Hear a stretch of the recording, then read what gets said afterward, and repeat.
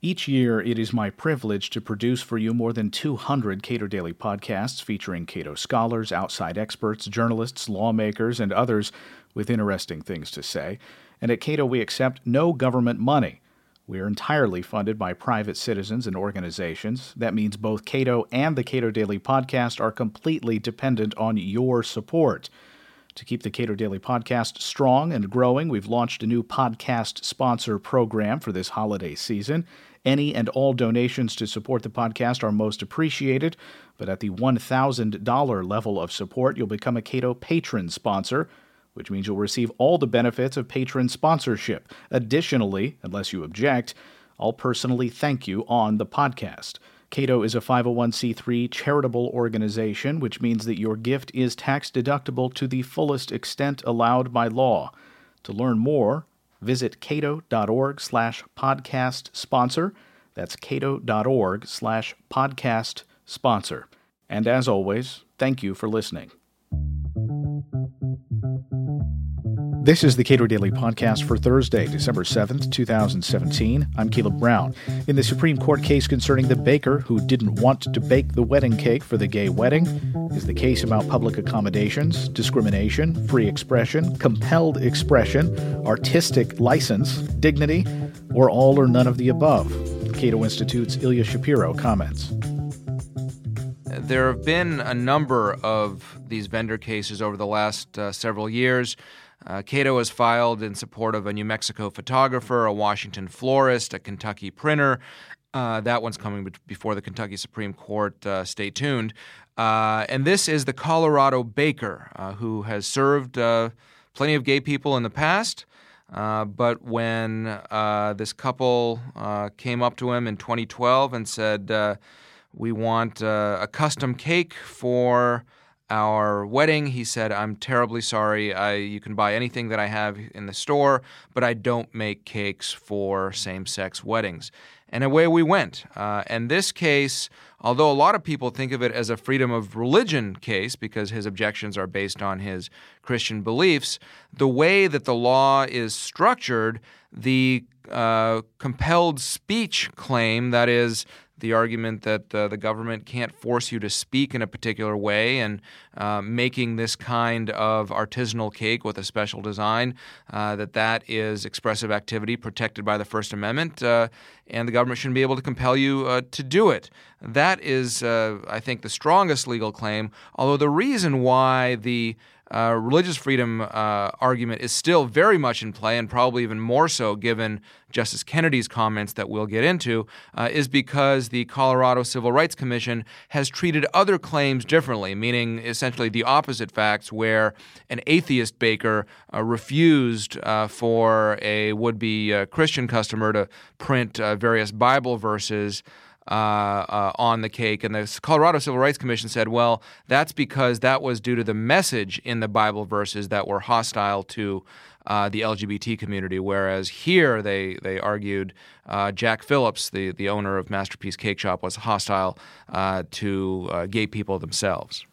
Okay, so help me understand one element of this, which is, and of course the oral argument was recently, and did you attend? I was there. Okay, so you have an idea of sort of the tenor at the time, but we have public accommodations, and a cake shop certainly qualifies. Why are we entering into this issue where this person can accept or reject these sort of commissions to design a cake, whereas he's also serving customers with whom he may disagree with on a religious basis every day?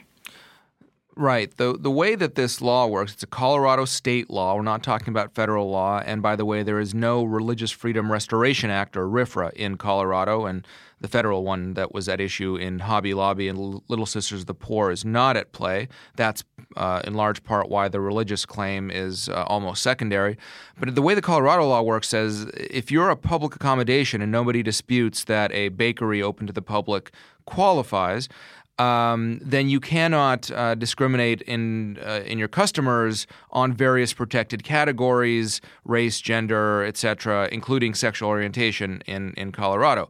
Now, certain other things are not included, like what sports team you cheer for. So I don't know if Mr. Phillips is into football, but if he's a Denver Broncos fan, say, he's welcome to turn away Kansas City Chiefs fans, I guess. That's not what's called a protected class. So the issue here is, did he turn them away because they're gay, or did he turn them away because he didn't want to convey a message in support of gay marriage? Does that reason, that First Amendment reason, is that satisfy, or does it trump the anti-discrimination law, the public accommodation law, even if it were to cover that kind of circumstance?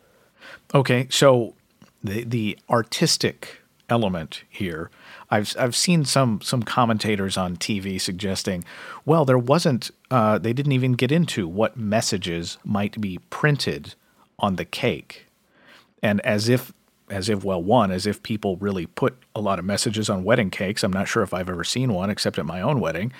And so I have to wonder, what difference does it make to any of the members of the Supreme Court or constitutional law in general? What does it matter whether or not there is a message on the cake? Yeah, I must confess that if you haven't read any of the briefs, like most people wouldn't have, why would you? It's all legalese. Then the argument doesn't give a full account of what exactly is going on here. The argument was unusual. There's a lot of random hypotheticals. What about this? What about that? What if a man from Mars shows up? And that's not actually one of them, but that's the tenor of the things. Is a makeup artist protected by the First Amendment, said Justice Kagan. After all, it's called an artist. Justice Breyer talked about, well, there's artists and then there's artisans, and artisans are skilled, but maybe they're not conveying messages. The Supreme Court has held in a series of cases that you don't need to have words or verbal communications to be protected by the First Amendment. There's all sorts of expressive activities that are protected, from violent video games to nude dancing and flag burning. They can convey all sorts of messages in certain contexts. In other contexts, they might not. And similarly here, a rainbow flag or a rainbow cake might mean one thing in a wedding ceremony. It might mean a different thing for a kid's holiday party, or elephant cake, for that matter, for kids is different than elephant cake in a political context. But what really, to the extent that this came out in oral argument, it's whether a cake can actually be expressive, and is there a difference whether it be a wedding cake versus a birthday cake versus just a normal cake for dessert for dinner.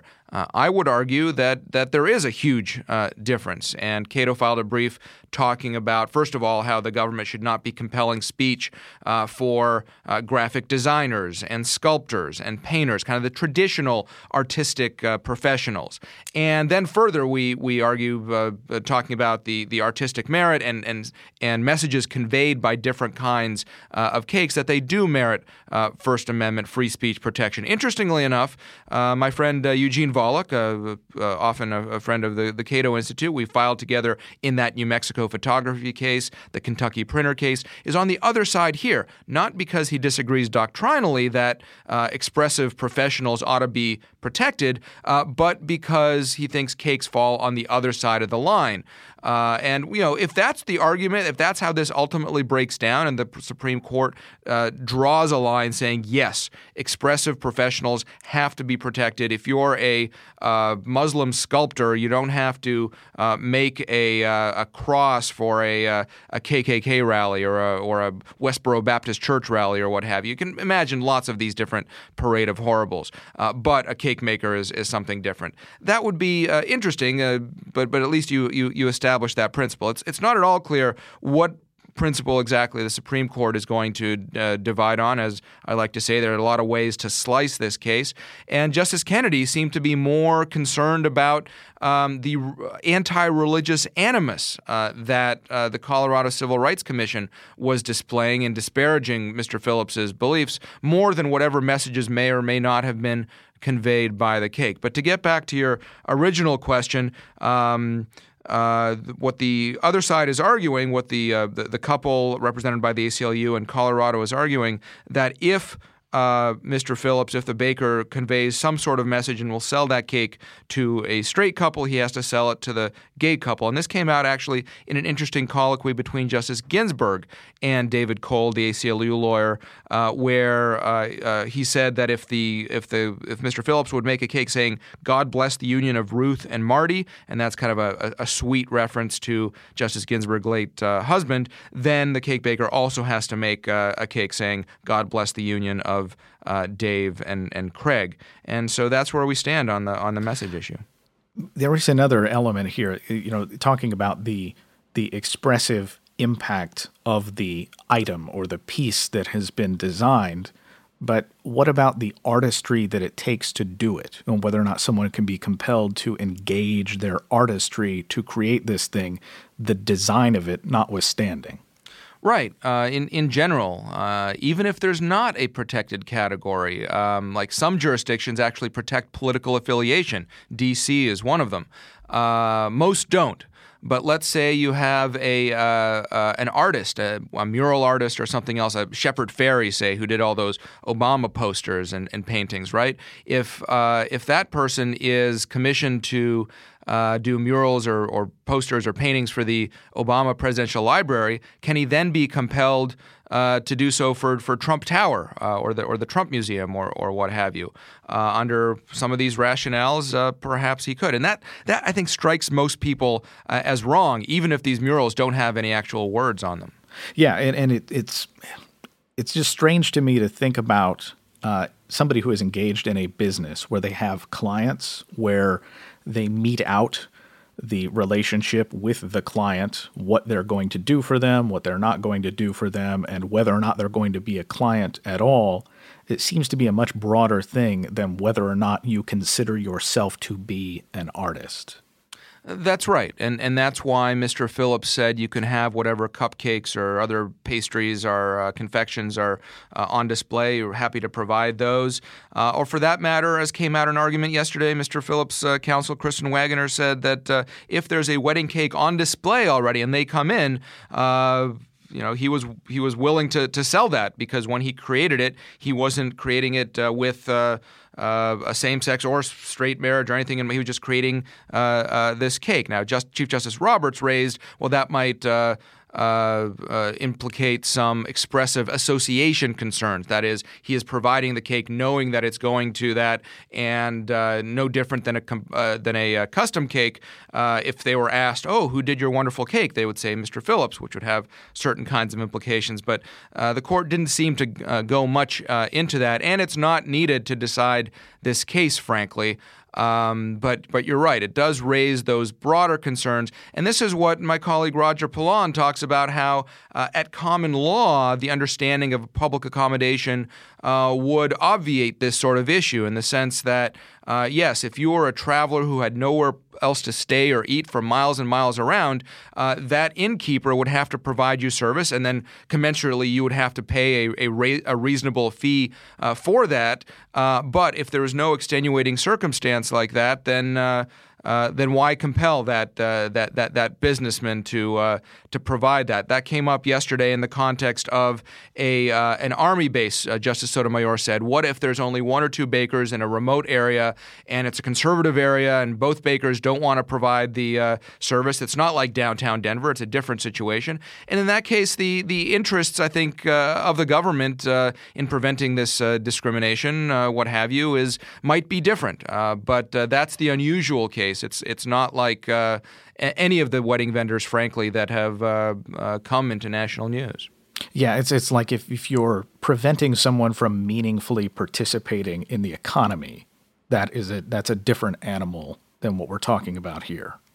That's right, or meaningfully, or being able to get their product. I mean, the way that David Brooks, of all people, had an interesting column on this point, that this could and was made into a legal case, but really basic social decency and decorum should have taken care of this, because this case was really manufactured. I mean, normally when you go to order a wedding cake these days, like many products, you would go online first to see who advertises. In this case, maybe same-sex wedding cakes or whatever your particular interest might be, what your price points are, etc. Denver had, I think, 67 bakeries that specifically advertise gay wedding cakes.